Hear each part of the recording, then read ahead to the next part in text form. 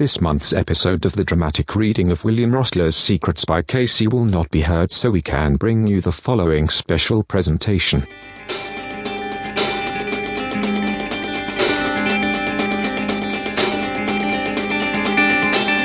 Welcome to 1951 Down Place, the home of Hammer Films discussion. Each month, our hosts, Casey, Derek and Scott, take a look at the film catalogue of the legendary Hammer Films production, one picture at a time.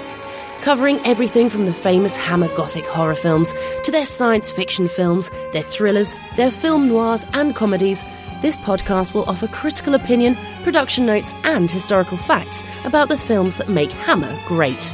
Make yourself comfortable, have a cup of tea, and welcome to 1951 Down Place. Welcome everyone to the 1951 Down Place podcast, your home for Hammer Films discussion. This is episode number 30 for February 2014. My name is Scott and I'm the understudy of the show. The megastars Derek and Casey are in their respective dressing rooms and couldn't be bothered at this time. This is the dawning of the age of Aquarius, age of Aquarius. That's right. In fact, it's the 40th age of Aquarius around here, as it's Casey's birthday month. And his choice for Hammer film for us to cover is 1971's Lust for a Vampire, directed by Jimmy Sangster and starring Uta Sensgar, Michael Johnson, and Barbara Jeffert. The film is the second in Hammer's Karnstein trilogy. The first was The Vampire Lovers from 1970 and covered on this show here in episode number 6. And the third Karnstein film was Twins of Evil from 1971, and we covered that one here in episode number 12. Lust for a Vampire appears to be as well known for the people who were originally associated with it as those who actually are. Due to health reasons, Jimmy Sangster replaced Terence Fisher in the director's chair at very short notice. Peter Cushing was originally going to play the lead role of Giles Barton, but backed out to care for his wife, and Ingrid Pitt turned down the offer to return as Camilla because she didn't care for the script. Now we'll return with 1951's Downplace coverage of Lust for a Vampire right after this word. Welcome, everyone. This fall on Channel 52 comes the hottest afternoon drama on TV, The Lusty Vampire. Come with us to the sleepy little town of Karnstein Corners, where all is not as it seems. Starting with the town's political connected family, the Mortons. The family is led by its matriarch, Ingrid. Roger, you don't want a part of me. There's more to me and my family than you could possibly handle. Come on, Ingrid, what happened to you? Remember all the fun you, Cammy, and I used to have? Oh, Roger, college was many years ago, and I've changed. You should leave before it gets dark. The world is thrown into chaos when the mysterious Brock Van Henning moves into town and members of the Morton family start to disappear. You need to keep your nose out of our business, Brock, or else. Or else what, Ingrid? What could you possibly do to me? There's a new power in Karnstein Corners, and it's the end of your kind. The Lusty Vampire, weekdays this fall on Channel 52, a proud sponsor of the 1951 Downplace podcast.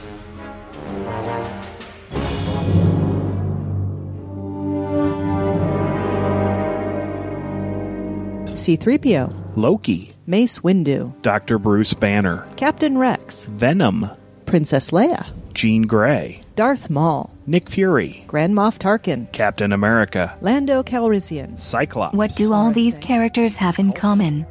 Well, two of them were played by Samuel L. Jackson. A couple of them were played by Hammer Films veterans Peter Cushing and Christopher Lee. Come on, guys. You know this. Well, of course we do, Jessica. Just like Mickey Mouse and Captain Jack Sparrow, they're all now Disney characters. Hello, I'm Tracy of the Disney Indiana podcast, and my co-host Scott and I enjoy talking about all aspects of the House of Mouse, and that includes their newest properties, Marvel and LucasArts. We also talk about Disney resorts, the cruise line, theme parks, and whatever else Mickey has to offer. Which includes movies, Imagineering, video games, and collectibles. You'll never know what we'll decide to talk about. So check us out at www.disneyindiana.com or do a search for the Disney Indiana podcast on iTunes. because now we've got a lot more to talk about. And don't forget about those other quote-unquote Disney characters like, well, Sully, Fozzie Bear, Buzz Lightyear, Link Hogthrob, Doug, Janice, Merida, Pepe, Bruce, Ralph the dog, Wally, Dr. The Disney Bunsen Indiana Honeydew, podcast. Even after 5 years, we're still miles away from the nearest Main Street, USA. We're not listed on the map, but you can join us at www.disneyindiana.com. This is Victor Von Psychotron, host of Weirdo-Rama, and you are listening to 1951 Downplace, the place for Hammer film knowledge on the web. If you think all vampires are ugly creatures of the night, then you are in for a shattering surprise. If the very thought of vampires makes your flesh creep, if the sight of dripping blood makes your heart skip a beat, if the sound of tortured screams leaves you quivering with fright, then you must see Lust for a Vampire. Disciples of the Black Mass, devils in female bodies whose embrace is the kiss of death for man or woman. The lust of a vampire is a bloodlust for love and death. Lust for a Vampire, released by American Continental Films in color, rated R.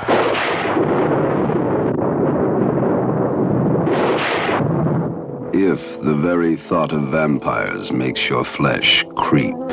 We call them the undead, sir. They're vampires.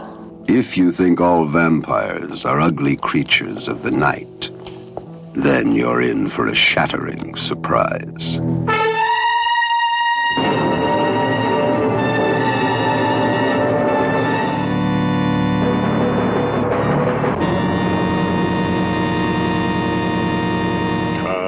Now this fresh, warm blood into a body of thy making.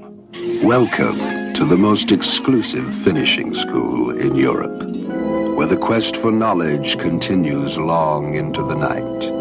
You see, I have studied your magic. I know the black art, and I want only to know more and more. Here, the masters are quick to recognize an outstanding pupil. Portrait of Camilla Karnstein. Died 1710, 120 years ago. And do you know who the portrait was of, Mircalla? It was you. Welcome to the finishing school, where they really do finish you.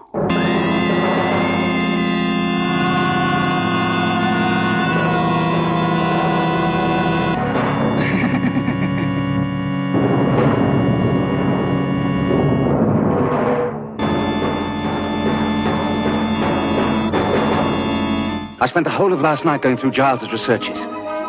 And believe me, they are powerful evidence. Evidence? Of what? That you are a vampire. You say that. And tell me you love me. Prove to me that you're not. Love me. Silently stealing, so concealing, two hearts suddenly feeling.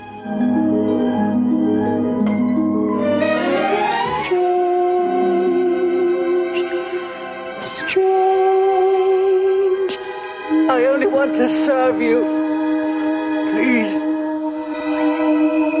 All right, so this month on 1951 Down Place, Casey picked the movie. It's his birthday. Tradition here on the show is that the birthday boy gets to pick the show. And for his birthday, he gave to us a very young, 25-year-old, topless Danish woman in Lust for a Vampire. Of course I did. How's it going, gang? It's going, considering I'm 40 now. It's all downhill from here, brother. Yep, it's getting a little old and creaky. Man, you're young. Fortunately, we have Scott blazing the trail for us in that regard. So, Hey, I resemble that remark. How you doing, Scott? Okay, not too bad. We had a birthday around here as well as my wife's birthday was yesterday, so as a birthday present to her, she got to watch the last 20, 30 minutes of this film. Wow, this is just amazing, like an amazing gift. See, for my wife, I gave her the gift of singing the song "Strange Love," chasing her around the house like that. So that would be very strange love. So, Lust for a Vampire. This is the second of the 3 official Karnstein films from Hammer. I say official because at one point, and I think Casey brought this up, there might be a Karnstein connection to Captain Kronos.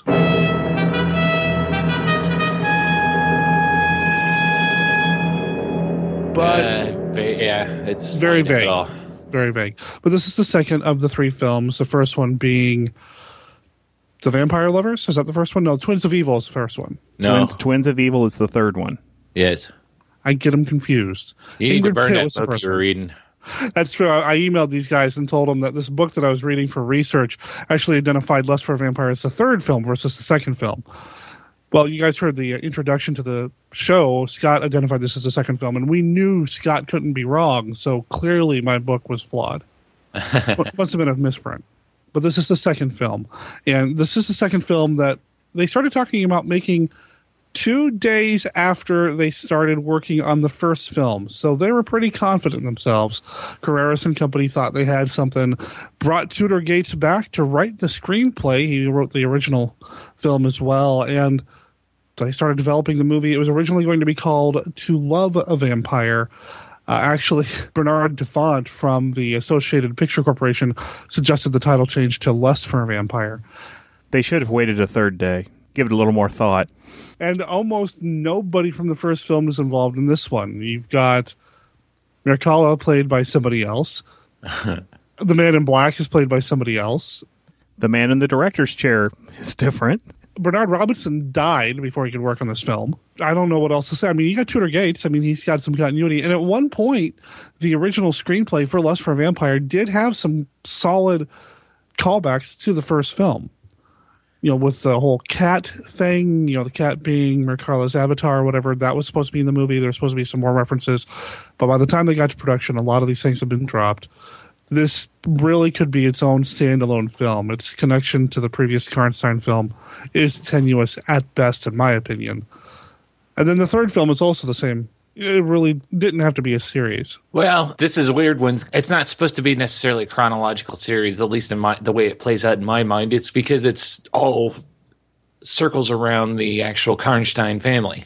So they could be, you know, hundreds of years apart, which would explain the differences and everything. I don't agree because they make a strong point in this film that the vampires raise every, was it 40 years? Yeah. And they keep bringing that back several times. So I was thinking they were trying to really establish this as 40 years since the events of the first film. Well, yeah, I think they try to establish that here, but I think by the time they got to Twins of Evil, they've kind of pushed that aside because I think there was more time that passed in between there. Oh, agreed. Really, if you look at the dates, because there are some very specific dates mentioned here in Lust for a Vampire, and I guess there were in The Vampire Lovers as well. Again, Vampire Lovers was the first one, right? Yes. Okay. Still operating on a coffee deficit this morning. So there are some definite times and years mentioned in this film versus the previous film, and they don't quite add up either. So I see that they should be part of a franchise, like an ongoing series, but when you really start to look at it, I feel like it kind of breaks down. Besides, during that 40-year period, why didn't they just burn down the castle? Because fire doesn't destroy vampires. They make that point in this film as well.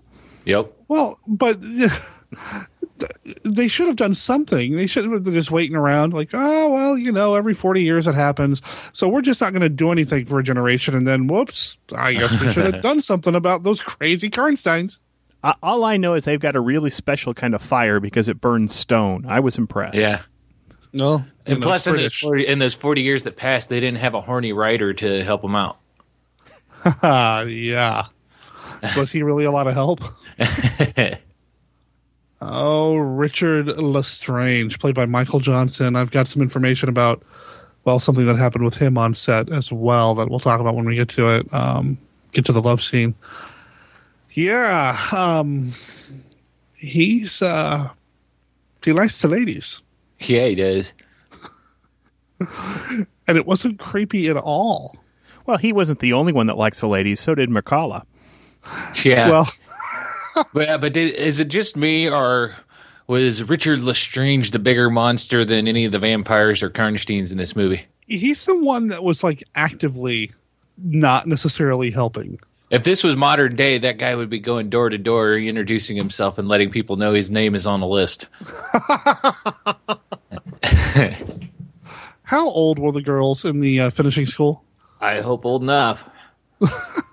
I mean, for our sake, because we saw a lot of them without their tops on. But, I mean, clearly the characters are supposed to be, 18, early 20s? Yeah, I honestly don't know what finishing school translates as to our modern times, just because it's, not something I'm familiar with. So I don't know if finishing school comes after their regular tutoring and whatnot before they are declared adults and set upon the world or whatnot. I'm not sure how that works. Oh, what I learned about finishing school is the school where you wear no underwear.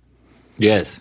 It's the school where you wear no underwear, put on a dress, and dance around the front yard for your exercise.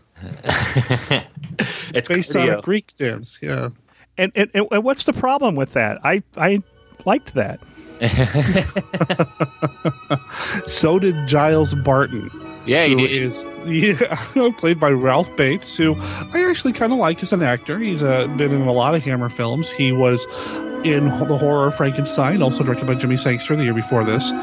And he was also in Dr. Jekyll and Sister Hyde. I like him a lot. I think he's a good actor.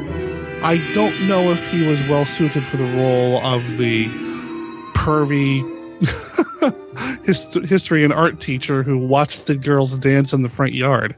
He wasn't so much pervy, though. No, he would have been right there with Lestrange going door to door. Yeah. His draw to be there was because of the vampire stuff. And, sure, you can't help but being pervy and being the lone male teacher in that school. But, he had a different mission in life, I think, rather than sleeping with all of them. But all the girls always complained about how he was always leering at them, always watching them. Yeah, but he's kind of got a Crispin Glover thing going, too. So, he's going to be creepy. Oh, God, he did in this, didn't he? Yeah. Oh. Ew. So that was a part originally intended for Peter Cushing. Tudor Gates specifically wrote that role for Cushing. But as Scott said in the intro, Cushing had to bow out. His wife was sick. And priorities, man. Yeah. I'll be honest here. I'm just going to go out and say it. I enjoyed this movie. Not for the right reasons. And that's not to sound creepy either. I'll get into it later. But do you need a moment? I don't see Peter Cushing actually fitting in well with this movie because of the level of camp and everything that was going on. Now, see, I think he would have been perfect in that role because he wouldn't have... I think they would have taken out the lines about him staring at the girls and everything, and he would have probably been more of a scientific teacher for the school who was there investigating the vampires, sort of as his Van Helsing type character because he's hunting them down. Well, I could see that, but for me, that takes away what I enjoyed from this movie because they're going to take it in a more serious route. I do wonder if there were a lot of changes made to the screenplay once they realized Cushing wasn't available and Bates took over. Yeah. It sounds like they kind of just went nuts with it. Yeah, you see where Scott's coming from, though, too. Well, who else is in the film? We've got a bunch of women, a bunch of young girls. I think probably the only other person of any note in terms of the students is Janet Playfair by Susanna Lee. And then you've got Miss Simpson, played by Helen Christie. She's pretty much the person in charge with Giles of the school. Yeah, and then you have Harvey Hall showed up again, who is in all three of the movies. Oh, was he in the other one? Yeah. As the same character? No. He played different characters in each movie, but in Vampire Lovers, he was one of the house butlers, I believe. And then I don't remember the role he played in Twins of Evil, but I do remember he was in there, too. Gotcha.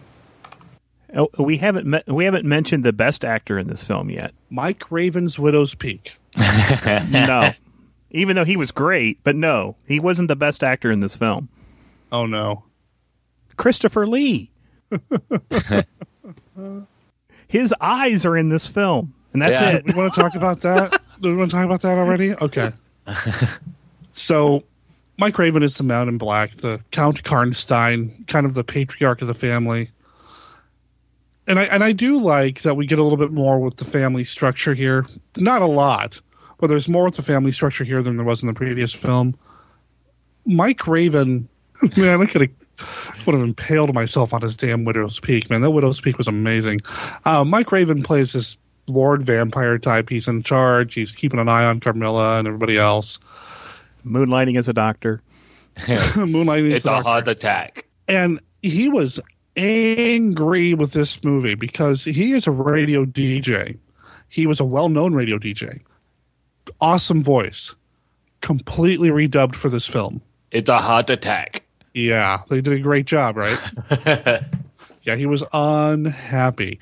And not only was his voice redubbed for the close-ups of his eyes in the opening sequence, which I actually kind of dug. We insert Christopher Lee's eyes from Taste the Blood of Dracula. It would have been okay if they would have taken his eyes and colored them red. Because you see scenes with him staring over, what's going on, and his eyes are white. And then they focus in, you see Christopher Lee's eyes, and they're beet red. And then you go back, and his eyes are white again. Yeah, because they really focus in on his white eyes, too, after they showed the close-up and everything. You're like, huh. That power, that magic power just kind of comes and goes pretty quick, I guess. Ooh, it's magic. Yeah. No, I knew that was there going into it. I had read it, and I didn't realize it was going to be so blatant.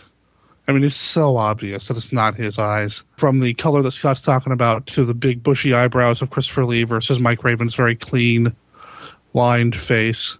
And like Casey said, we see his face again later. We do some close-ups of Mike Raven's face later, and it's clearly not Christopher Lee. It sticks out like a sore thumb. It's really, really... I mean, it would have been better if they would have just cut the close-up of the eyes out of the film. He does look like a poor man's Christopher Lee, though. In some shots, yeah. Yeah. But then this whole thing feels like a poor man's Dracula film. Yeah. I mean, you could see where they're like, hey, that guy looks pretty much just like Christopher Lee. Let's throw him in there. We just won't focus on him long. Slap that Widow's Peak on there, and then we'll be good to go. And that Widow's Peak, man. And then, of course, Ute Stensgaard as Mirkala / Carmilla. So why is it Ute and not Ingrid Pitt? She didn't like the script. I've read that in some sources. Some other sources say that she was already tied up in Hammer's Countess Dracula, which was also happening around the same time, which I actually really want to see. I've got it here. I just haven't sat down to watch it yet, which actually brings up... I'm sorry, go ahead. I was going to say I've seen Countess Dracula. Is it good? It's all right. It's better than this? Probably. How's the soundtrack? I don't know. Oh, we'll talk about the soundtrack of this film. Oh, yes, we will. All right, so this movie, like I said, they sit down, they started talking about it 2 to 3 days, about 2 days after they started shooting The Vampire Lovers. They get some money people involved. Pre-production occurred through May and June, including budgeting and casting. As Scott said in the intro, Terrence Fisher was supposed to do the direction, but he broke his leg and came up with a really good excuse to get out of it. Jimmy Sangster comes back to him. He had actually been in L.A. for a while doing some work and ended up coming back to work on this because he had connections to Hammer still, of course. Did the horror Frankenstein, which is the one odd Frankenstein movie in the whole Hammer Frankenstein franchise, in that it's almost kind of a reboot. Some people call it a dark comedy. Ralph Bates played Dr. Frankenstein in that, so Sangster, I'm sure, is partly responsible for bringing Ralph Bates in, or at least they were happy to be working together. Pre-production was plagued by problems. Like we talked about, Peter Cushing was supposed to be Giles Barton, but ended up not being able to do the film, which Hammer kind of struggled with. The idea was they wanted to highlight some of the new talent, but also give props to the old guard by bringing in Peter Cushing and showing people, hey, we've got the best of the old and the new Hammer here. That just didn't work. You mentioned Harvey Hall. Also, Pippa Steele, we didn't mention her. She's also in the previous film. She is the American girl who dies later, or disappears later, who's got an awesome dad that turns to play during the film. No. And I mentioned Bernard Robinson. He was supposed to do the production design, but he came up with a better excuse than Terrence Fisher. He died. Most of the research that I have about this movie is about the soundtrack. And when we get to that point in the film, when Scott's breaking down the plot, because I'm sure he's dying to do so, we'll talk about the soundtrack, and we'll talk about that song. Oh, And here's the quote that I wanted to read to you guys. So before we started recording, I asked Scott if there were any James Bond connections that he found because that's his thing. And I told him that in an old issue of Little Shop of Horrors magazine. This is issue number 4 from May 1984. And then there's Ute Stensgaard. Perhaps she's been unfairly compared to Ingrid Pitt. That's like comparing Roger Moore's James Bond to Sean Connery's. They're both good, but in different ways. No. Well, before we get into the plot, I do need to make my James Bond connection tenuous as it is. So, please do. Cue the music, please. All right, the innkeeper in Lust for a Vampire that we see at the very beginning of the film, played by Michael Brennan. Michael Brennan is also in Thunderball as Yanni, one of the Spectre goons. Nice. That's a deep cut there. I told you it was tenuous, but it does exist, so. Well, if there's a James Bond connection in this movie, you know it's got to be good, right? The connection is good, yes. All right, listeners, hang on. We'll try to be fair, but I think it's coming across pretty obviously that we had some problems with the film. No, and it's all Casey's it's coming fault. across pretty obviously that Scott and Derek had problems with this film. Oh, Casey. I don't want to be lumped in there as giving this an unfair shake. Shake, pun intended with using shake. Wow. Well, but before we get into this, one thing I want to do at some point is I think we should, now that we have seen all of the Karnstein films, we should each rank them in which ones that we think is better or best. You want to do that now or at the end? Do it at the end. Okay. You cool with that, Casey? Yep. All right. So you guys got that to look forward to. So we ready to get into the plot? Let's do it. I was born ready to get into Ute Stensgaard's Lust for a Vampire. You were born ready to get into Ute Stensgaard? The rumor is she lives here in Oregon. Nice. Oh, should we mention that? She disappeared. She disappeared for a long time. After this film, this might have been one of the last films, if not the last film she did, she disappeared. Now, when she was working on this film, she was married to Tony Curtis, not that Tony Curtis, but the Tony Curtis who was the art director for Amicus, which was another British studio that popped up after the success of Hammer. She divorced him, married another guy, and the word was last that she's in Oregon somewhere. She was doing radio work, either selling radio air on a radio station, might have been an on-air personality. I don't really know. But for a long time, she disappeared, and it was through the efforts of a dedicated Danish horror fan, I believe he was Danish, who tracked her down and talked to her about her involvement in the film. She got very, I don't want to say dismissive, but she was a born-again Christian at that point, and almost all of her films involved her taking her top off. There's a lot of sex.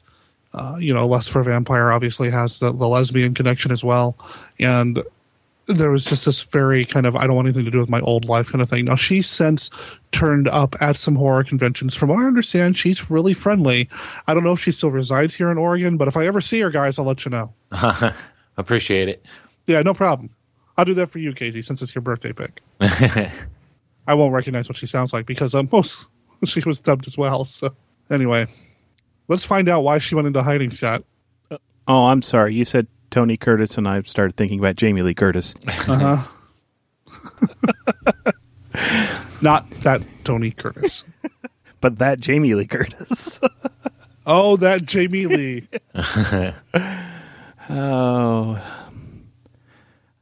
Do you need a moment? Quite possibly. Wow. I'm thinking of Trading Places. With Tony Curtis? Yeah.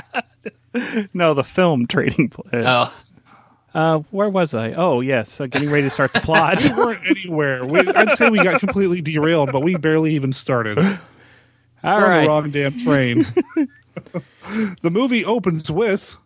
We're in a small village, and we see a young girl that's working, I guess, in the pub there, carrying a basket as she's as leaving, and this one of the town's guys is basically saying, "Can I see you later?" And she's, "Oh, I get off later," and she then scampers off, obviously to deliver the basket somewhere. So, an early delivery girl. We then see that she walks by a caped figure who gets into a coach, and the coach then starts to follow her and pulls up alongside her and opens the door.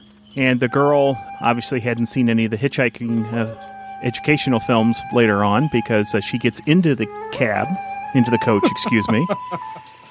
And the hooded figure must have revealed herself because we get an extreme close-up of the young girl screaming.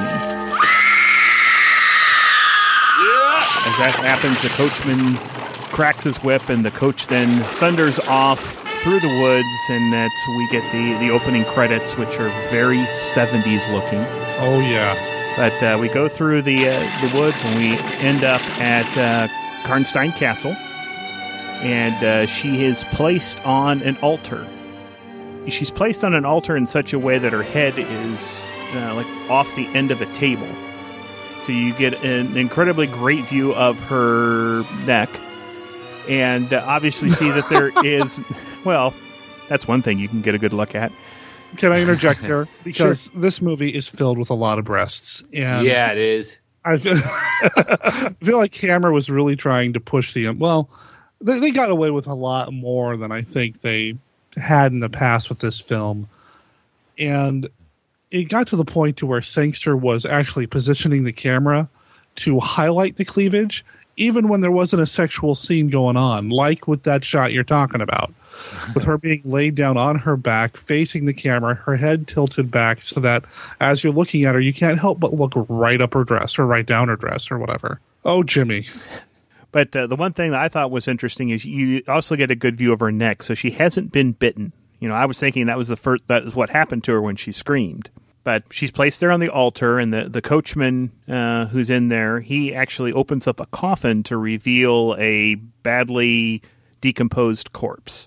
We have Count Karnstein in his widow's peak, who plays, who shows up, and he's got a rather large dagger, and he gives it to the to the woman who was hooded earlier, and she pulls back the hood, and she goes over and slits the girl's throat.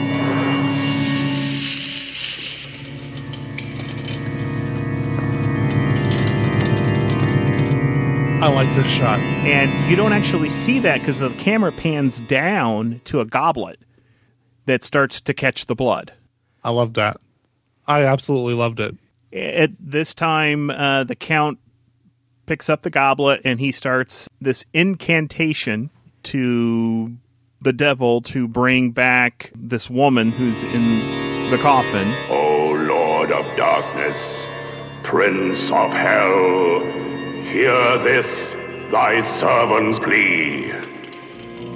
Send from thy black realm the power that we may do thy will on earth. Recreate this dust of centuries, that in thy service the dead may join with the undead.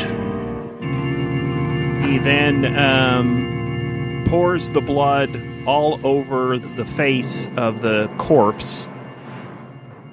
Then a shroud is pulled over the entire body, and then there's this kind of weird fog, some little bit of a light show. Mike Raven was a DJ.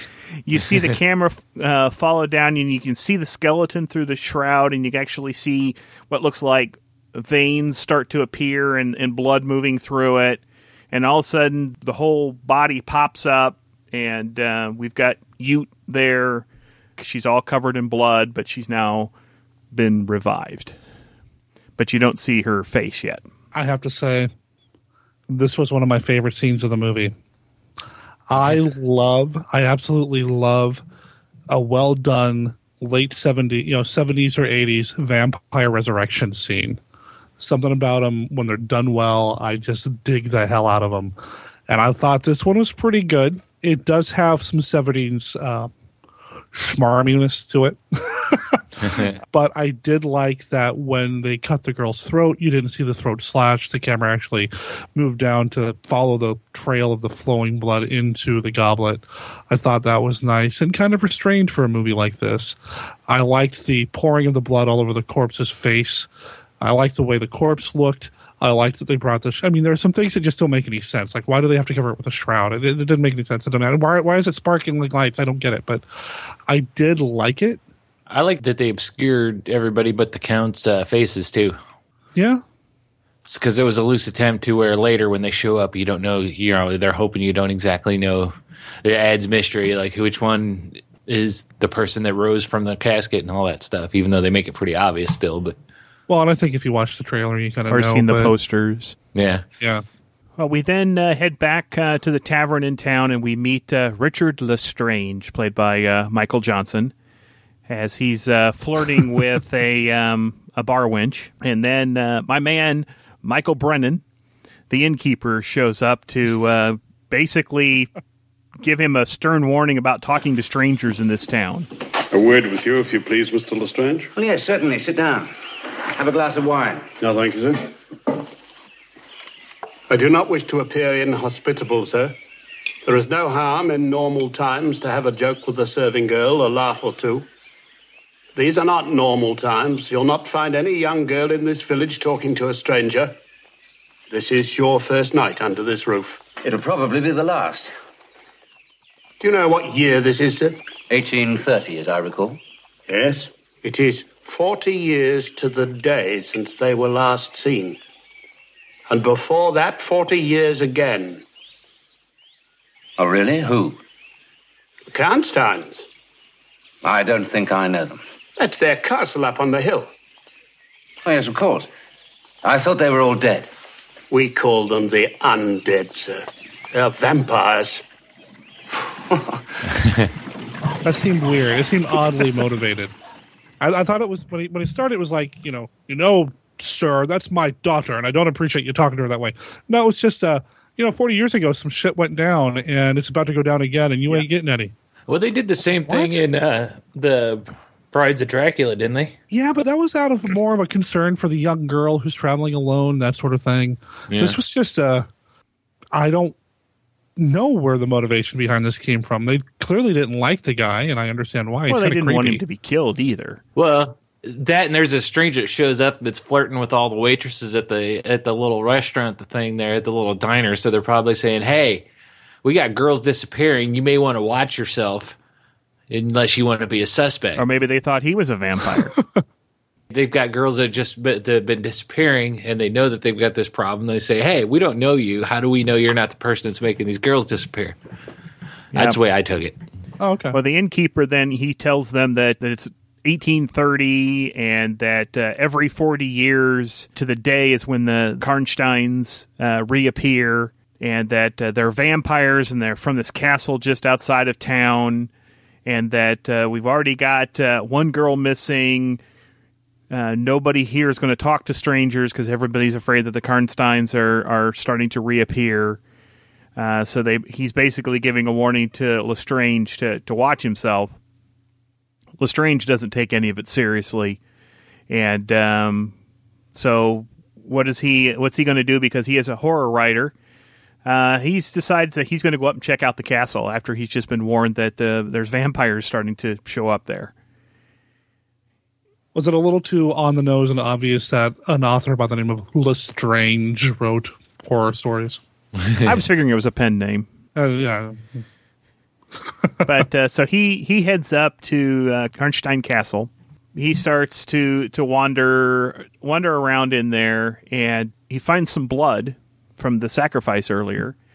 And then he sees a hooded girl, and he starts to back away, and then more girls in hoods start to show up and start to surround him. And he starts to panic a little bit because he's thinking that the innkeeper was, giving him some good information. He shouldn't have come up here.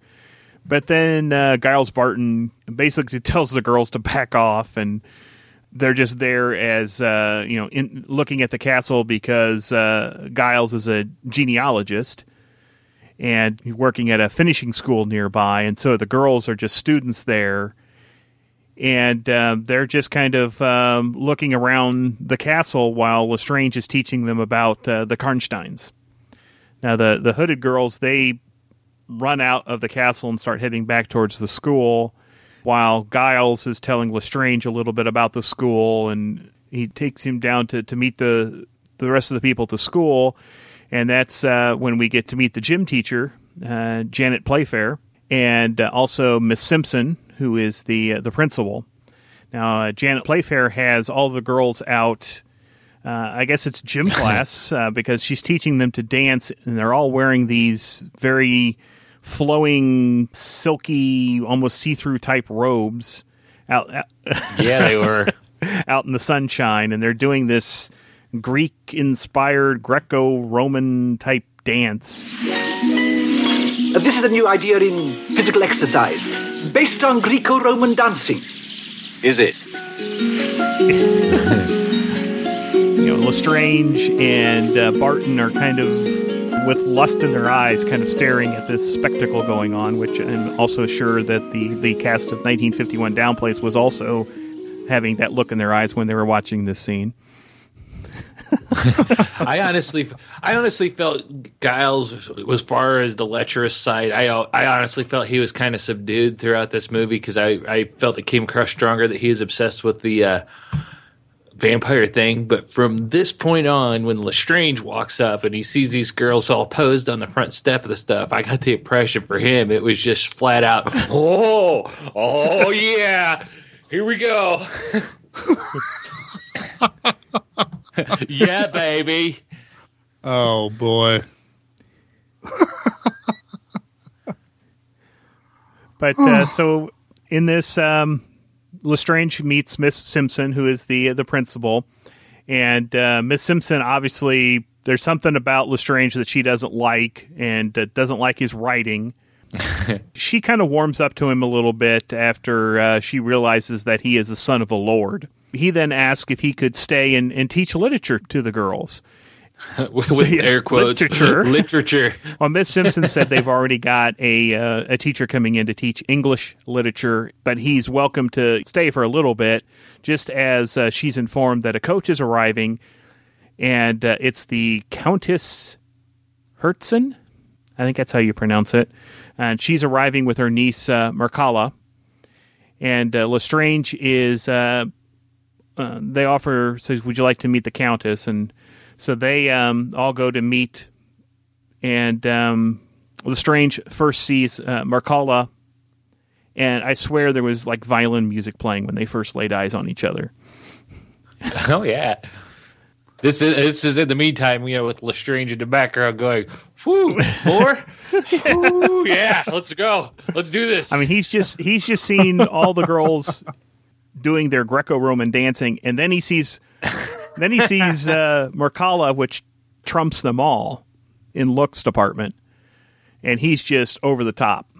So Lestrange is obviously taken back by Mircalla, but unfortunately he doesn't have any reason to stay. So the next thing we see is it's a night in the dorm, which, dear Penthouse, I never thought something like this would happen to me. But there was lots of pretty naked class girls, kind of running around the dorm area there. We see Mircalla with her roommate, Susan Pelly, played by Pippa Steele. Susan is giving her a massage because Mircalla has a sore neck. Well, it's from all the dancing, yes. Yeah. And she's wearing now, Mircalla is now wearing the same type of outfit that most of the girls were wearing in the dance class, which is just these kind of silk things that go up over her shoulders. So Susan's behind her, rubbing the shoulders and pushing out, and all of a sudden both straps fall down the shoulders and reveal in all their glory. Boom, boom. Wow. All right. So, this is probably a good point to bring up this quote about youth. This is from the essay, Why the 1970s Bite by Stephen Vertlieb. Ute Stensgaard was selected for her twin abilities rather than for her sensibilities. So this scene, I think, probably illustrates that the best.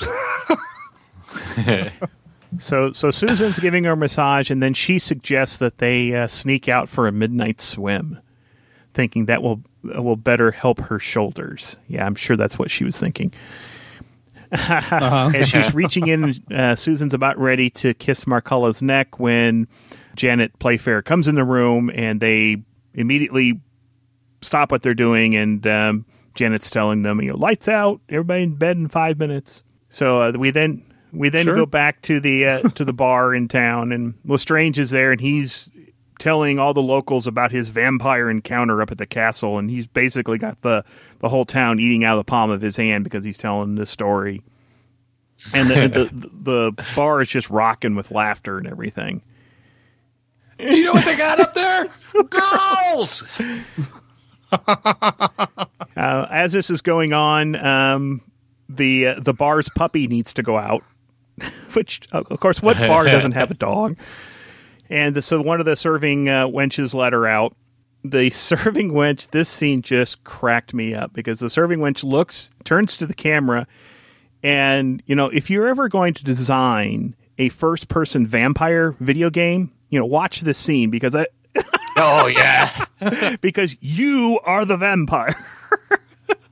Oh, man. Because they showed this scene, this shot a couple times, but that was the one where she got it all right in the camera lens and was like licking her lips and stuff, wasn't it? Yeah. Oh, it's a good scene. If they had it mic'd better, you just hear. But then she screams, and everybody goes running out there, and she's dead with 2 puncture wounds in her neck. So then we go back to the lake. And we find Susan and Marcalla have both dropped their robes and dove into the water. Then they kiss, and unfortunately the scene ends. So then we get to meet, Lestrange gets to meet Arthur Biggs, who Jonathan Cecil. Mm-hmm. He looked like a Cecil. He meets him at the bar, and he wants to avoid him at first. He tells the bartender, "Don't seat me with him." But of course, Arthur Biggs comes over and starts talking to him because he recognizes Lestrange, and he actually has read everything Lestrange has ever done. And you could see kind of a thought starting to percolate in Lestrange's mind when he finds out that Arthur is going up to that finishing school to be their English teacher. So he concocts this whole plan about how the two of them are going to write a book together because Arthur wants Lestrange to read some of his work. And so Lestrange sends Arthur Biggs off to, was it Sicily or Vienna? Was it Venice? It might have been Venice. It was, yes, somewhere else. To, I guess, to start writing. To do research for their collaboration. Drop everything you're doing and go. And Scott, you've been published, and Casey and I are writers as well. And I recognize the whole, oh, you're a writer? Well, I'm a writer too, and here's all my work, and I love what you do, and that sort of thing. I thought Lestrange kind of turned the tables on him pretty effectively without really hurting his feelings too badly. So I guess I kind of liked that. I'm stretching. I'm reaching. Go ahead. So we then flash back to the finishing school where Lestrange is telling Miss Simpson that unfortunately Arthur Biggs has broken his leg in 3 places, and the only doctor that can help him is in Venice, Vienna, wherever he was sent to go, and he will not V-Town. And he will not wait a minute. He will not be able to teach the class, but luckily I'm still available and I can teach English literature for you. So, and he's actually given a place, hires him and gives him a place to stay there on the property. Jackpot! He's in. Good grief. Well, he's excited about living on campus, but when he finds out who his roommate's going to be. Yeah. You will be sharing with Mr. Giles. Better and better. Are you sure there's not something in the main building I could sleep in? I'll stay in your room. Just don't put me in there with Giles. Yep, he's given to share a place with Giles. Well, we spent some time kind of learning what's happening. We spent some time on campus. I mean, we see him teaching 19th century literature, not 18th century, which is what Carmilla or Marcalla's best at. But we also have that night that Barton is doing all this research in the castle, and Lestrange jokes that Barton, he just wants to be a vampire. Lestrange tells Barton about the tavern girl and what happened in town. It's not all superstition about the vampires and everything, but Barton's like, he's like, I got to get out of here. I got to take a walk, and leaves. And then we go back to the lake, and we see another first-person vampire attack on Susan. So we don't know who the assailant is, but then we then see that Barton finds the body, or has the body, picks her up, and throws her into an old well. So you kind of think that maybe Barton might have had something to do with Susan's death, because you don't see Markala anymore. So the next day, Markala is in Miss Simpson's office and she's being interrogated of where Susan is, because she's her roommate. But Markala says, "I don't know where she is. I went to bed, and when I got up, she still wasn't there." Jenny Playfair is also there. She's saying, we ought to call the police. Miss Simpson, a girl has disappeared. You can't really believe it's a joke. Of course I don't. But there's no need to alarm the whole school. What are you going to do? Well, we must wait a while. She may come back. I've had more experience than you of this kind of thing. Some of these girls have wild natures. They pick up with some man. Man? What man? We're miles from the village. The local people have never even been near here. Susan's only just joined the school. We don't know that she hasn't been followed. That's ridiculous. Susan is not that kind of girl at all. And in any case, if she had been abducted, as you seem to be suggesting, we should still inform the police. The police? Certainly not. We must. I will not be told what to do in my own school. Girl, you crazy. Then we flash back to Barton's class, and he's got the girls with him, and they're back out at the Karnstein Castle. And they actually go up to Carmilla's grave. And then he starts to talk about how families of that time would name their kids anagrams of their parents' names. So he was... Has anybody heard that before? I mean, that seemed I had never heard that before. No. It seemed to kind of come out of nowhere. That's the problem you take away from this movie. That's the issue that I had. That was just one issue too many. Pushed it over the edge. Totally unbelievable. So they're, like I said, they're at Carmilla's grave, and they start throwing out names that are anagrams of Carmilla, and finally one of the other students says, Mirkala. and of course, Markala then has this evil look on her face. Barton is like, well, maybe, and then he's like, "Come on, girls, we gotta go on." And then after all the girls leaves, Barton then whispers to Markala to meet him there that night. He says, "I got something very important I've discovered, and I need to talk to you." I got something to show you. They meet later that night, and Barton basically tells Markala that he knows who she is because he's also got a portrait of Carmilla in one of his books. And to prove it, he holds out a crucifix, which Markala shrieks away from. And then he reverses it, turns it upside down, and it tells Markala, "I know how the black magic works, and what I want to be is I want to serve the devil. I want to be your servant. I want to be with you." Then she gets this kind of a wicked smile on her face, and she goes in to kiss him. It goes into the neck, and of course she doesn't kiss him. Looks like she's starting to bite him, but not like is what you would think. It was more kind of look like kind of a nibble. So it's not like, yeah, it was really odd. It wasn't a full on vampire attack. So I'm thinking to myself, oh, maybe it's a smaller little nibble, and then she can take control of him, and he could be like a lackey or something. But no, she walks away, and then Barton is crawling after her, yelling her name, "Come back," and everything. And then he kind of falls down under a fallen tree. Mirkala! Ricola! Oh, boy. But his body is found the next day by some of the girls in school when they're out kind of running around in their flowing dresses. I'm not sure what class that was. It was math class.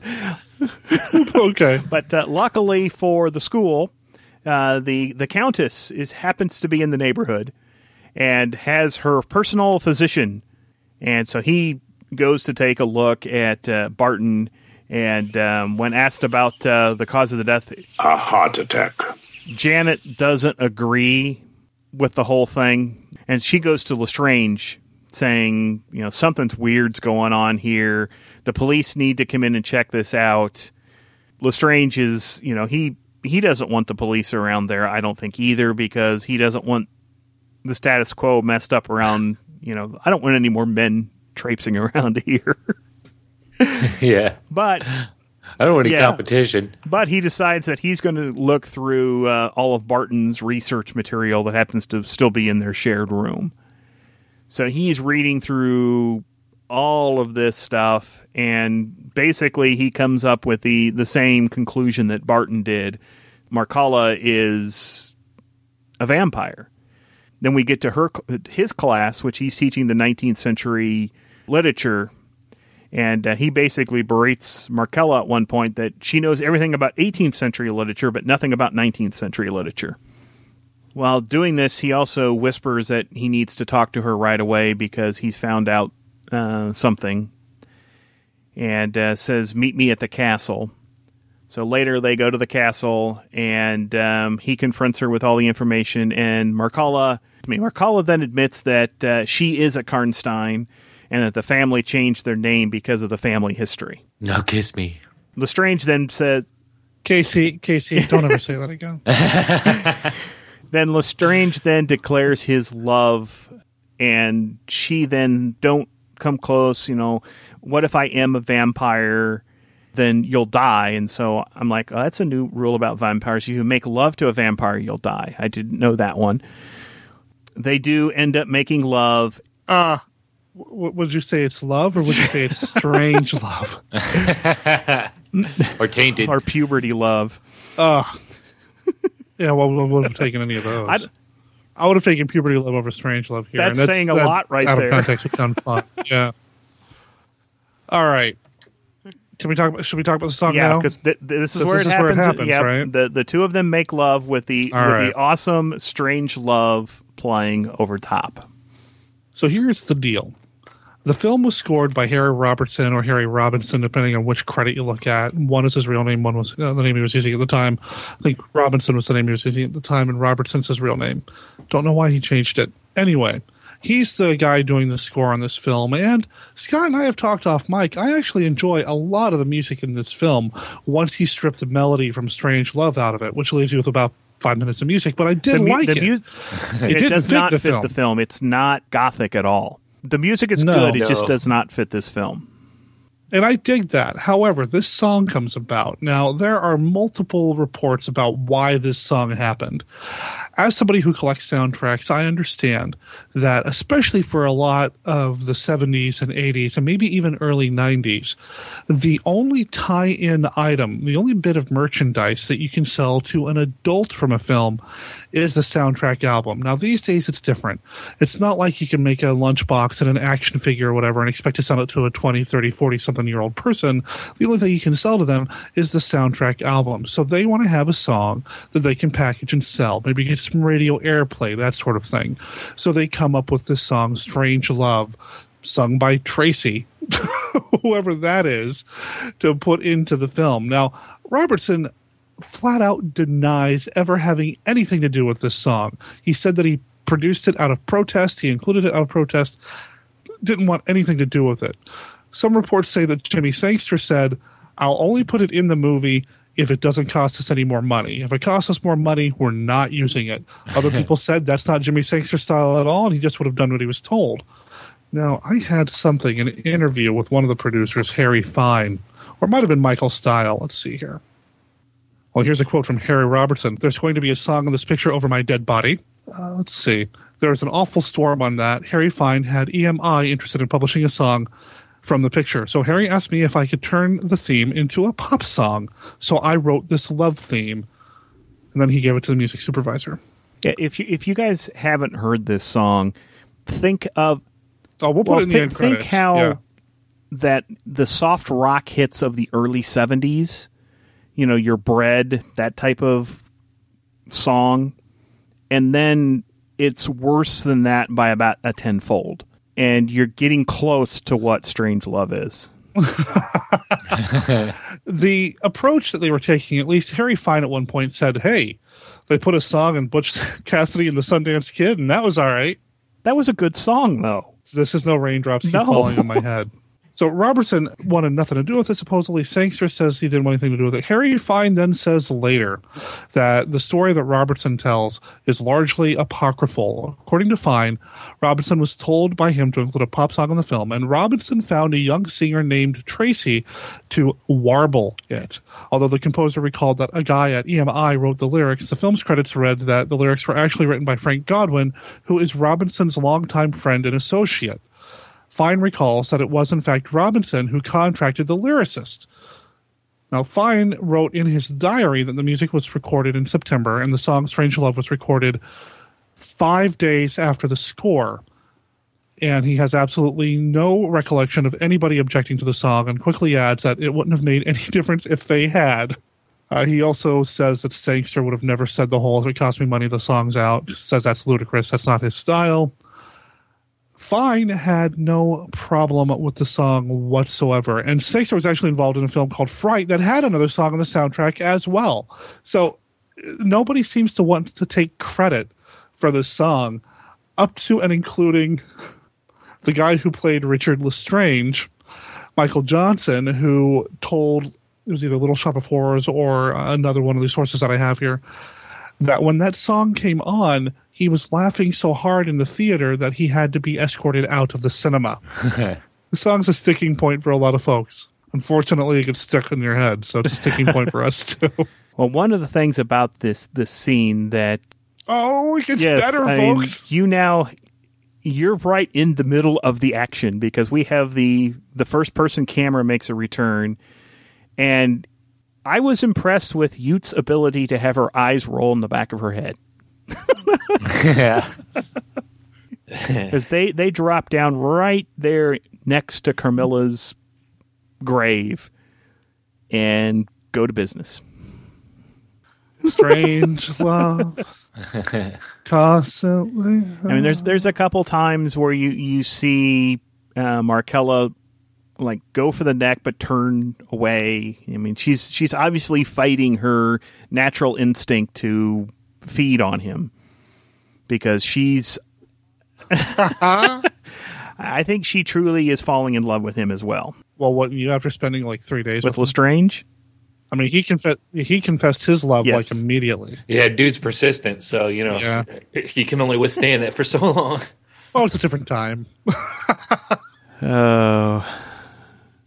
Listen to Scott. He's so happy about the scene. You know, he's talking about the rolling in the eyes of the back of the head. I was actually more disturbed, and I don't know why. But when they're lying on some hay, and she's grabbing the hay behind her, and she's grabbing it with so much. I don't know, man. This whole love scene was a mess. You know, okay, I have another story about the love scene. So Michael Johnson was kind of nervous about the love scenes. Granted, Stensgaard has taken her top off. There's a lot of topless women here. But he got shy. He felt he was too thin. He was friends with Ralph Bates. And to help get him in the mood, Ralph Bates starts feeding him wine. Just basically gets him drunk so that he can do the love scene with his shirt off. I remember my dear friend Ralph Bates feeding me with red wine to get me in the mood, he said. That sounds bad. Yeah. You need to be put in the mood to film a love scene with Ute. That's bad. Yeah, not to mention the fact you've been stalking around this girls' school the whole time. I love you. I love you. Hello, I love you. Don't look at me. Don't look at me. I'm too thin. Oh, boy. What a scene this is. Yeah. Well, let's leave this scene, and we go to the next day where the police finally show up at the school, thanks to Janet Playfair, as she's called the police, and Miss Simpson is upset at first that the police are there, and Inspector Heinrich, who was played by Harvey Hall, basically starts to admonish Miss Simpson because she hasn't done anything. She hasn't called the police. She hasn't even contacted the missing girl's father, who is Raymond Pelly, played by David Healy. I love David Healy in this, man. I can't wait for him to show up. He's awesome. Inspector Heinrich forces Miss Simpson to write a letter. Has the family been told? Then you will write a letter to them immediately. I said immediately, Miss Simpson. Then he immediately goes off to start his investigation. And he even goes right to the well, which I don't know what made him go right to the well, but that's where he goes first. And throws a rock down there, and it falls for quite a long time, and he doesn't really hear a big splash of water, so he decides that he's going to rappel into the well, which he does, and he gets all the way to the bottom, and he finds Susan's body, and he starts to climb back up the well, and he gets about 3-4 feet from the top, and our friend with the widow's peak, Count Karnstein's there cutting the rope, not using the widow's peak, unfortunately. But he cuts the rope, and we see the inspector fall to his death right next to Susan.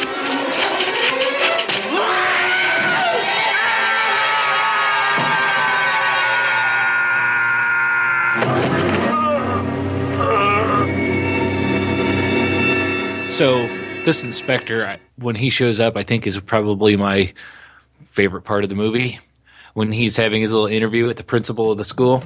Because all this time when we're watching the movie, and like when the first girl disappears and the principal's like, well, we're just going to tell everybody she's in the sanatorium, when basically we're not going to do anything about it. And then, somebody else disappears, or when Giles dies, we're just going to bury him. We're not going to tell anybody. We're going to do all this stuff. So you're thinking, it's like, wow, this lady's awfully dismissive to all this stuff.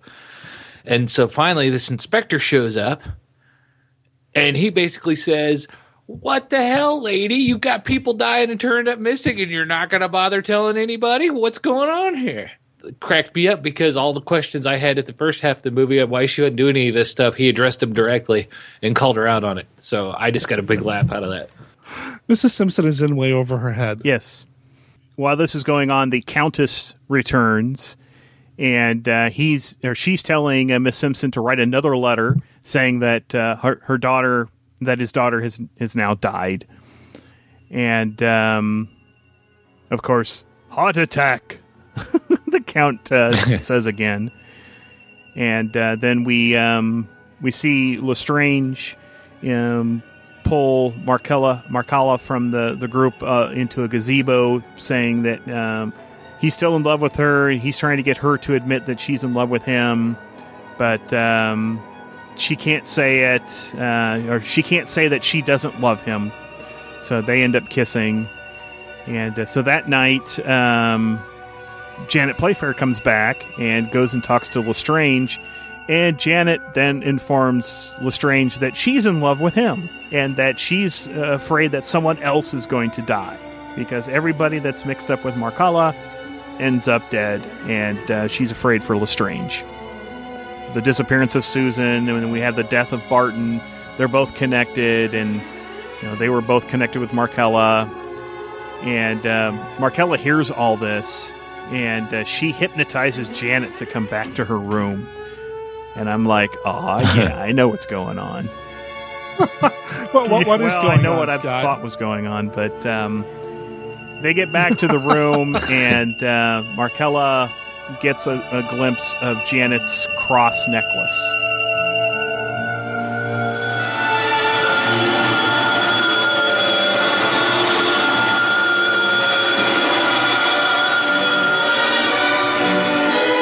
Strategically placed, cross yes.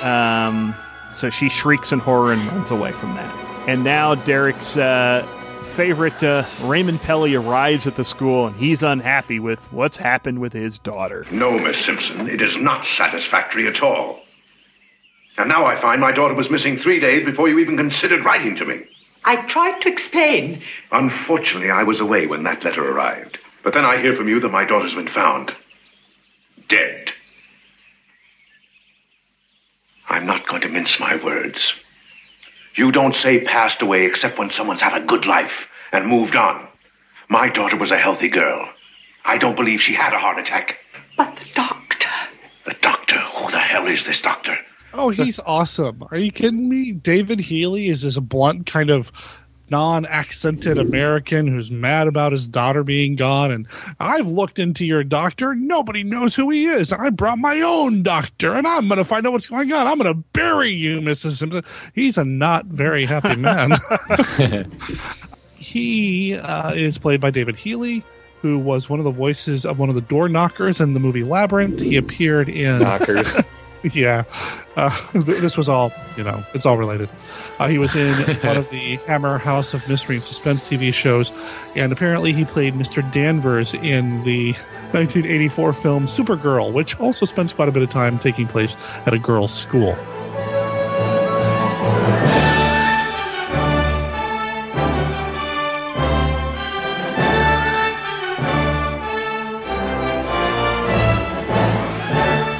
That's what I got. I liked him in this. I did like him, this kind of... For all the jokes and all the stereotypes and all that, I do enjoy the blunt kind of American character bumbling his way into a very non-American setting, in this case, somewhere in... I don't even know if they really say, but somewhere in Europe. Doing things his way, not really caring about the proper way and how things look. I'm going to find out what's happened to my daughter. I don't care what you say, Mrs. Simpson. And your guy, oh no, he's a fraud. I don't know who this person is. I don't know that doctor. And by the way, doctors at this time just carry around death certificates wherever they go, just in case they need them.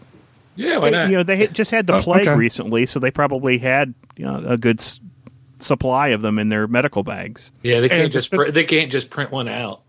And the finishing school just files them on hand whenever somebody dies on their campus, and then buries them on desk. Well, yeah, because they're hiding the bodies. Well, that's true. But if you're hiding the body, then why bother bringing in Mike Raven, the doctor, to pronounce that it was a heart attack? Well, Raymond Pelly.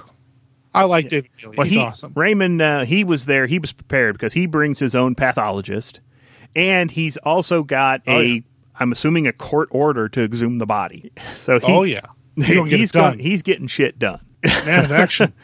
But luckily for Miss... With some awesome chops, by the way. L-shaped. I mean, there was a nice 90-degree turn to him. But we discover also that Miss Simpson... Excuse me, the Countess has helped Miss Simpson out by retrieving the body and burying it, so it's actually in the grave when they go to exhume. They open up the casket. You see Susan in there with the 2 puncture wounds in the neck. A heart attack, yes. So Raymond Pelly's pathologist, Professor Hertz, he goes off to do his investigation. The Countess tells him tells Raymond Pelly that her daughter actually died from a heart attack when she jumped from Karnstein Castle because Raymond's divorce and that Susan wasn't from a happy home. He's wanting to know about the puncture wounds, and she was like, well, there was a lot of injuries when the body fell. Pelly then is back at the bar talking to his own doctor, and the doctor cannot dispute this because the body looks like it had some trauma when it fell. The heart could have stopped during the fall. He doesn't believe it, but he can't disprove it. Of course she had a heart attack. She threw herself off a castle and had a heart attack on the way down. Yeah. She died because her heart stopped. Isn't that really why everybody dies? I mean... So then they start talking about what they've heard around town and that there's a vampire stories going around. And the doctor says the puncture wounds in her throat couldn't say what they're caused by. And if it were to be a vampire, then Pelly, he really needs, and just as he's saying this, a bishop walks into the bar. Perfect timing. The next shot, they're all three huddled over his table talking about what's going on. We go back to the school, and Lestrange is drunk. He's been drinking out of all these, what look like thermoses, but they were clay pots because he would pour it and empty it and throw it and it'd smash it. But he was obviously very drunk. And so he runs into the school in the middle of the night and starts banging on Markella's door, shouting that he knows that someone is in there with her. And, of course, she does. She's got another one of her classmates in there. Both of them are topless on the bed, and she's already bitten, so she's feeding on this girl, and the girl's still alive because the girl oddly is enjoying this. Oh, boy. Would you say it's odd, or would you say it's strange? Yes. This scene almost seemed kind of tacked on. I don't really know. I mean, you just hadn't seen a good vampire feeding scene the whole film, so I'm guessing that's what they were trying to do, but it did seem like it was kind of tacked on. Well, they're trying to get in some of that vampire lovers action I in guess. there. But the door's never opened, so he then leaves and I guess heads back to the tavern because he needs more booze. Linda sees him run off as well. As he gets heading back to the village tavern, he runs into a mob that is on their march back towards Karnstein Castle. You got your really great mob. You've got pitchforks, you've got shovels, you've got torches. One standard Hollywood mob was on its way, led by Raymond Pelly, and also the bishop. And they're off to Karnstein Castle to destroy the vampires. They're going to open up the crypts and drive stakes through their hearts. The bishop is freaking out once they get there because they just want to burn down the castle, even though the bishop has told everybody, no, you don't understand. You have to chop off their heads or stake them. Not necessarily. Even after they've staked one, the townspeople start going nuts and burning the castle. Yeah. Well, there's that one shot. It's almost rather comedic. The crowd is mulling back and forth. They've got their torches or pitchforks. They're in a frenzy. The bishop pulls one of them aside and says, you don't understand, only staking or decapitation. And there's this beat where the guy's like processing it.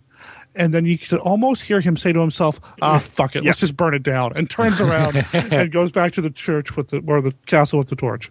So, yeah. So I mentioned at the very beginning of this that one of my favorite scenes in this film is the resurrection of Carmilla. One of my other favorite scenes in this movie is her death. And I like it because it is so brutal. It just, for me, kind of came out of nowhere. I didn't expect her to go out that way. I feel like I'm going to spoil it. We can spoil the ending. We get Lestrange is running after them, and he's wanting to save Markella because he's obviously in love with her, and he thinks she's in love with him.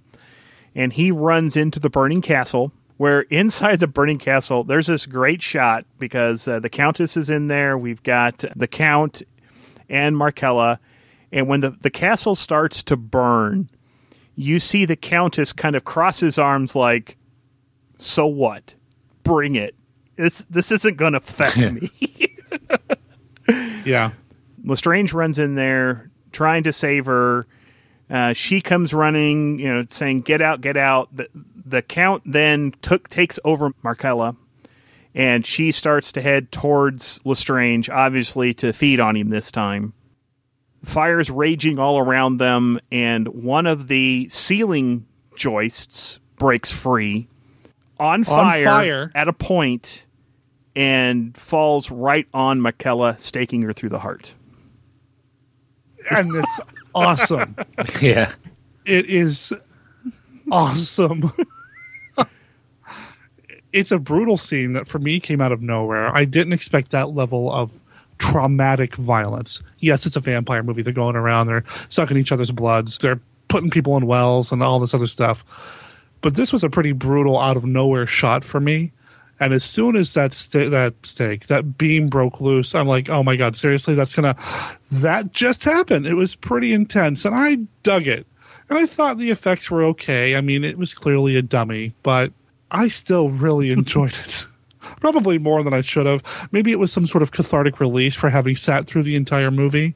I don't know, but there was just a finality and a brutality that I really, really enjoyed. Well, when that happens, the Count and the Countess are standing. There's fire between them and Lestrange. And so the two of them just kind of stand there. And at this point, Tracy's watching the film with me, and I look at her, and it's Karnstein Gothic. I mean, they were standing just like the two in American Gothic, the famous painting. Yeah. They're just kind of standing there next to each other. Yeah.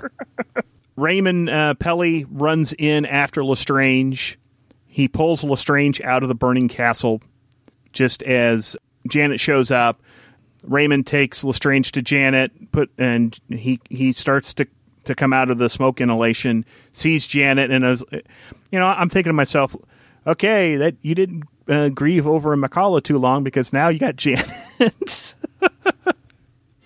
And then the credits roll.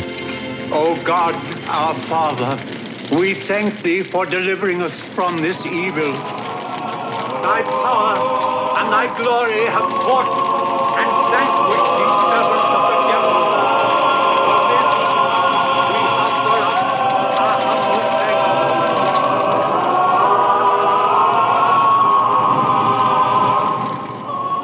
Yes. Roll credits and scene. To be fair, Janet was a lovely lady in yes, her she own was, right, so. and she did not have fangs. So there's that for her. Yeah. She never did the whole "if I love you, you'll die" thing, so that's a bonus. So I gotta say, this is my birthday pick. We obviously know I'm the one that loved Vampire Lovers. I love Twins of Evil a lot. Oh, and Twins of Evil is amazing. Yeah, it is definitely a different film, but this movie, I really gotta say, I kind of loved it, but not for the right reasons. As I said, technically, there's a lot of problems with this movie, but as far as just sitting back and enjoying a really campy movie for the cheesiness and the campiness and kind of the silliness and the over-the-top aspect of it, I really kind of loved it. There was a lot going on here. I thought it kind of amplified what they'd set up in Vampire Lovers and went over the top with it, and there was parts of it I just couldn't help but chuckle and laugh and say, man, this is pretty fun. Good for you. Well, I'm sorry if you guys don't enjoy fun, but, I'm allergic to fun. For me, yeah, I can definitely see the camp aspect of it. Oh, it's... Yeah, it's not... I don't see it as a good horror movie. I definitely don't see it as a good Hammer horror movie. But as far as something, since I love the campiness and the kind of sleaziness and everything that they'd set up in Vampire Lovers, if you look at it from that aspect, I think this was kind of fun in that regard. Well, I wasn't a fan of Vampire Lovers. This film, I'm not a fan of either. Now, I did like the special effects. I'm probably going to be sounding a lot what Derek's going to say. The resurrection and the death scene that bookend the film, I really enjoyed. I liked those. I thought they were really well done. I didn't particularly like the story. I wasn't a fan of acting ability. I mean, I know why she was hired for this role. I know why she's on screen. I wasn't convinced that she was a evil killing machine, which is what a vampire is. I wasn't convinced of that. And that's my main problem with the film. I honestly think Lestrange was on his way to being an evil killing machine if they wouldn't have stopped him. Eventually, yeah. So I have a quote from Tudor Gates, the screenwriter, about Ute. Ute came across as what she was, a beautiful woman. I thought she was very credible. If Lust for a Vampire was not a good film, it wasn't because of Ute Stensgaard. Indeed, it wasn't. If anything, her glowing presence saved the film, eclipsing the lackluster dialogue with a blend of sexuality and childlike naivete, and imbuing such moments as her seduction of the late Pippa Steele with ethereal eroticism. All right, so first of all, he talks about how the dialogue is terrible, but he wrote it. And I would disagree with him and agree more with Scott. She is no Ingrid Pitt. She, unfortunately, spends a lot of time looking wide-eyed or making O-face that you really don't get a chance to see her act. And the fact that she's dubbed doesn't help. Yeah. And she just... There's nothing really charismatic about her for me. Yes, she's a very pretty woman. Yes, she takes her top off and, she looks good. I mean, as a guy, I can appreciate that. But, I mean, I need more than that in my movies, and she just didn't grab me. If she would have grabbed you, it might not. I was about to say that. I was like, I wonder if they're going to say, no, they did. I mean, I'm not going to argue the fact that she's definitely not another, she definitely doesn't stack up to Ingrid Pitt, and she is not necessarily a great actress, but at the same time, I didn't think that she necessarily, for what I enjoyed of this movie, she didn't detract from it, and I'm not just saying boobs and blondes. I'm saying, the vampire that she portrayed, I think, fit well in here for me, and I enjoyed it.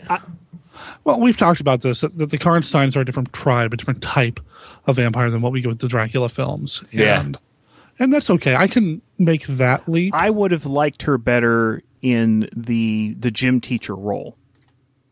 I think she, and then you would have had an actress that could play evil, even a touch of evil. I mean, there was nothing evil about her at any point that I thought in the film.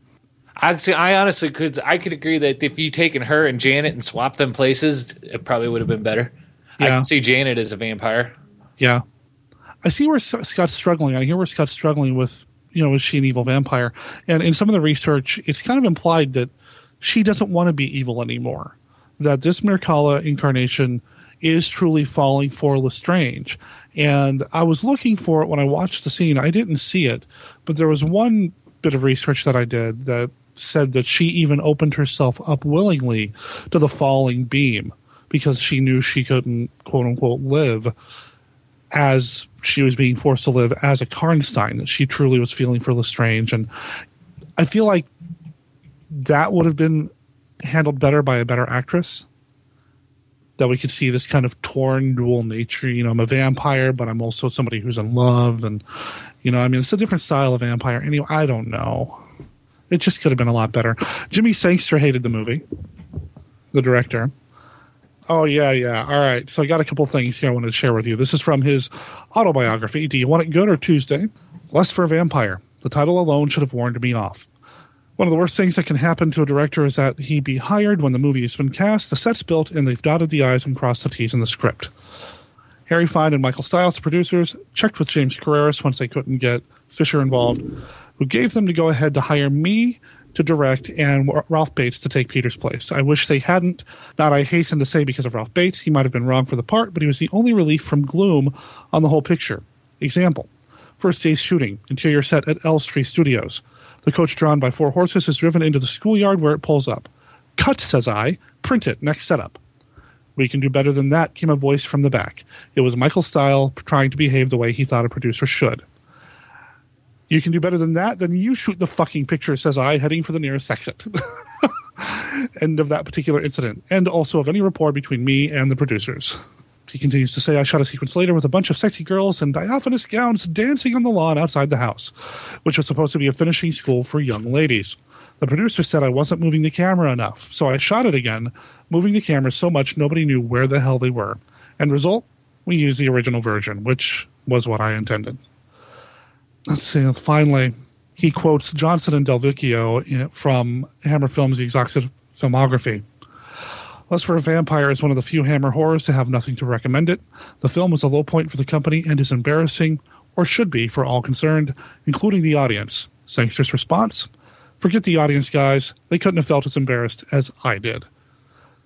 As soon as I finished shooting, I was hurried off the picture, so I had no part in the cutting or scoring. I eventually went to see it at the local cinema, hearing for the first time that dreadful song on the soundtrack, which served to compound the unpleasantness I felt over the whole sorry affair. This movie feels like it had a lot of missed opportunities for me. I was talking to Scott a little bit about this privately. This movie feels full. It was shot at Elstree. It wasn't shot at Bray, and I love Bray. The films that were shot at Elstree have a bigger feel, a more full feel. There's a lot of location stuff going on. You're actually out in the woods, in the world. You've got more people. They look crisper. The blood from the special makeup effects looks more blood-like as opposed to more fairy tale-like that you would get with Terrence Fisher in the Bray product. It feels like a very full movie, even right down to the score, which, save for that horrible song, feels full. Unfortunately, all the elements that you need in a film like that were not present.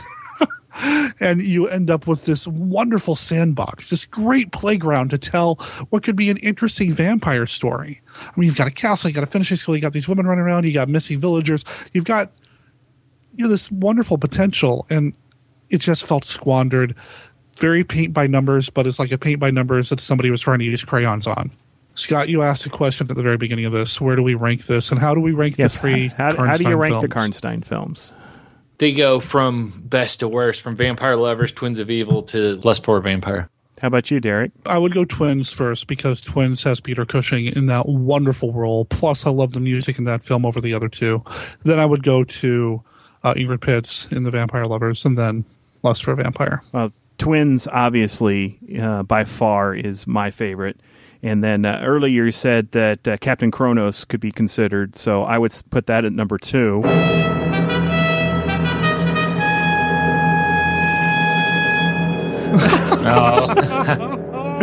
And then a tie for last between Vampire Lovers and Lust for a Vampire. Wow, you really did not like Vampire Lovers, huh?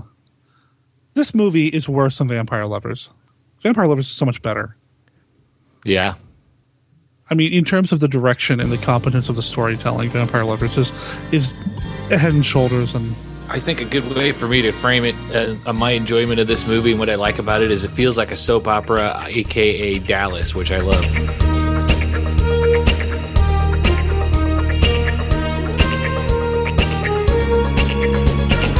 I love the campy soap opera-ness of it. it does have like a late night primetime drama, doesn't it? I agree. Feel I to it? agree with that.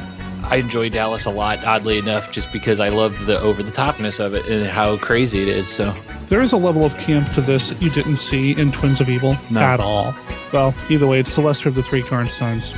I mean, there's some interesting points and some interesting things going on here. It's an interesting time in Hammer history. It's 1971. It's after the heyday of Bray. It could have been so much better, though. It really could have. And it was when they made Twins of Evil. Because that also has that full feeling that I'm talking about. It feels like a bigger movie. It feels like it's out in the world and there's a lot of things happening. And that is where it works. Ralph Bates also hated the movie. He said it was not just the worst movie he was ever in, but the worst movie ever. So I think he would probably agree that this is the lesser of the three Karnstein films. There's a very popular image of you sitting, I believe, on a bed with her shirt pulled down, and she's got blood coming out of her mouth, and her chest is bare and just covered in blood. It was a very famous promotional shot. Doesn't appear anywhere in the movie. I thought it showed up in the flashback to her resurrection. Not to this extreme. Yeah, that's true. They did show Yeah. it more of a flash and at a different angle. It's also the image that appears on the cover of Hammer Films, the Elstree Studio Years, which I unfortunately don't own, so I couldn't reference it for this show. It's out of print and sells for over $100, so used. So, but yeah, that's the film. There you go. I don't know if it's something that we're going to take Casey's birthday away over, but no. Okay. You know what? We talked about ranking it against the Karnstein films. Ranking it against She and The Old Dark House, where would you put it? I like this far better. It would be below those two. Nah, for me it'd be Yes. this. Really? For me it'd be this, Old Dark House, and then She. Wow, you really didn't like She. Old Yeah. Dark House would be the best of those three. I don't know which would I put 2 for 3. I think I would put Sheeb above this. Wow. All right. Well, I'm interested to hear what the listeners think about the show, about the movie. Interesting to hear what they say about the show, too. Well, there's that, too. How do they do that, Well, they Scott? can send us email at podcast@1951downplace.com or send an MP3 file to that address. Or they can call us at area code 765-203-1951 and leave us a voicemail that has to be 3 minutes or less. You can also find us at 1951downplace.com or in Facebook. If you search for 1951 Downplace, you'll find our Facebook group. Speaking of the Facebook page and group, Mark Leeper left a couple of comments about some previous episodes, which we'll talk about in next month's release. We're also going to go over the feedback that we've received in next month's episode as well. Just because of scheduling and timing and everything, we're going to go ahead and push that back to the next episode, which will be happening at the end of this month, where we're going to be talking about another Frankenstein film.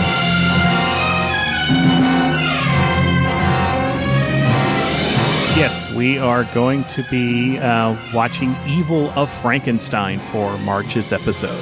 We're going to follow that up in April with Captain Clegg.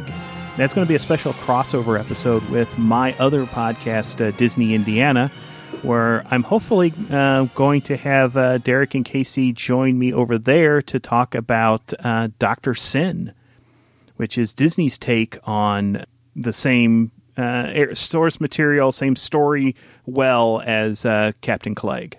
That'll be fun. I've seen Captain Clegg. Or The Night Creatures, as it's called over here. It's a great film. And then after that, we're diving into Sword of Sherwood Forest, which is another Peter Cushing. Man, we're doing Peter Cushing. 3 in a row. We've been doing this for like a year or two now. That's not a surprise, man. Well, we haven't done it. We haven't done a Cushing film since Cash on Demand. No, the Gorgon. So we just skipped this month. Yeah. So we need to rectify that by having several Cushing films in a row. And it was almost a Cushing film, so. Yes, and he was mentioned in the intro, so we got his name in there pretty early. That's true. That's true.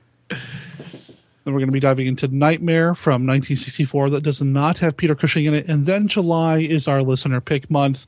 A quick note about that. If you go over to our Facebook group, there is a survey set up to where you can vote for what you want to have be the film that we cover Right now, month. we're going to be covering Quatermass in the Pit for the first time in July, and then we're going to cover it again in November. So I can't wait to cover it twice.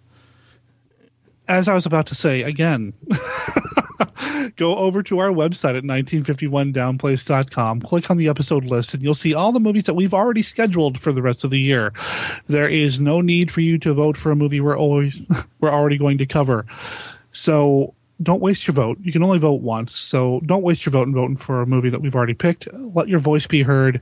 I think if you take out, I think the listeners want us to cover it twice. I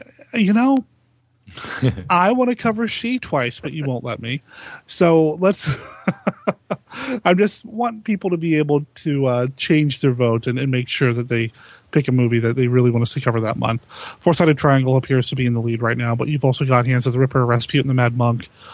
And The Mystery of the Mary Celeste is making an appearance, which is the only Hammer film that Bela Lugosi starred in. So I'm excited about that, maybe. Ooh. Yeah. The deadline for that is May 31st. Until the next episode of 1951 Down Place, Scott mentioned his other podcast. You can find him at Disney Indiana.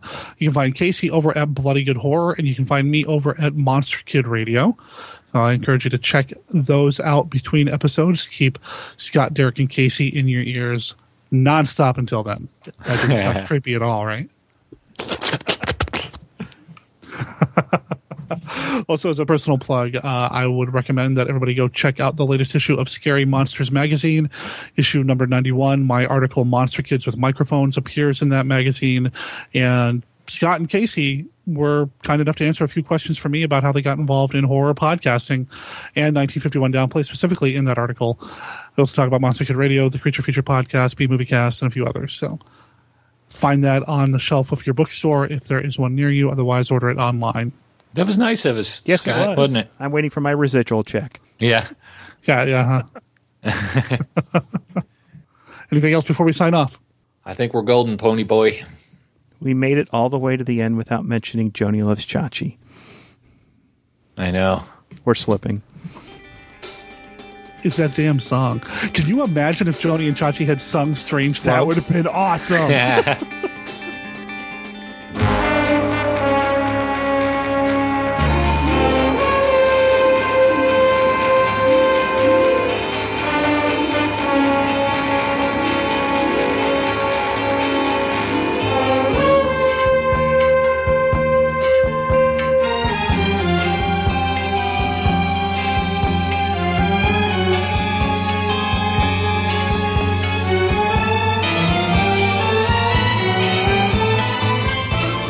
Peter Cushing was originally going to play the lead role of Giles Barton, but backed out to care for his wife, and Ingrid Pitt turned down the offer to return as Camilla because she didn't care for the strip. Freudian slip there.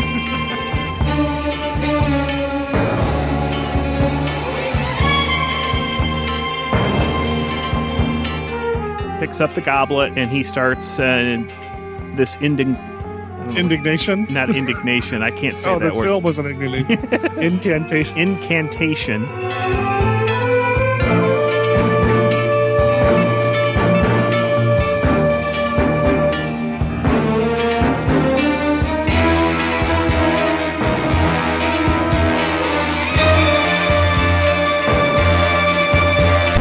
Now kiss me.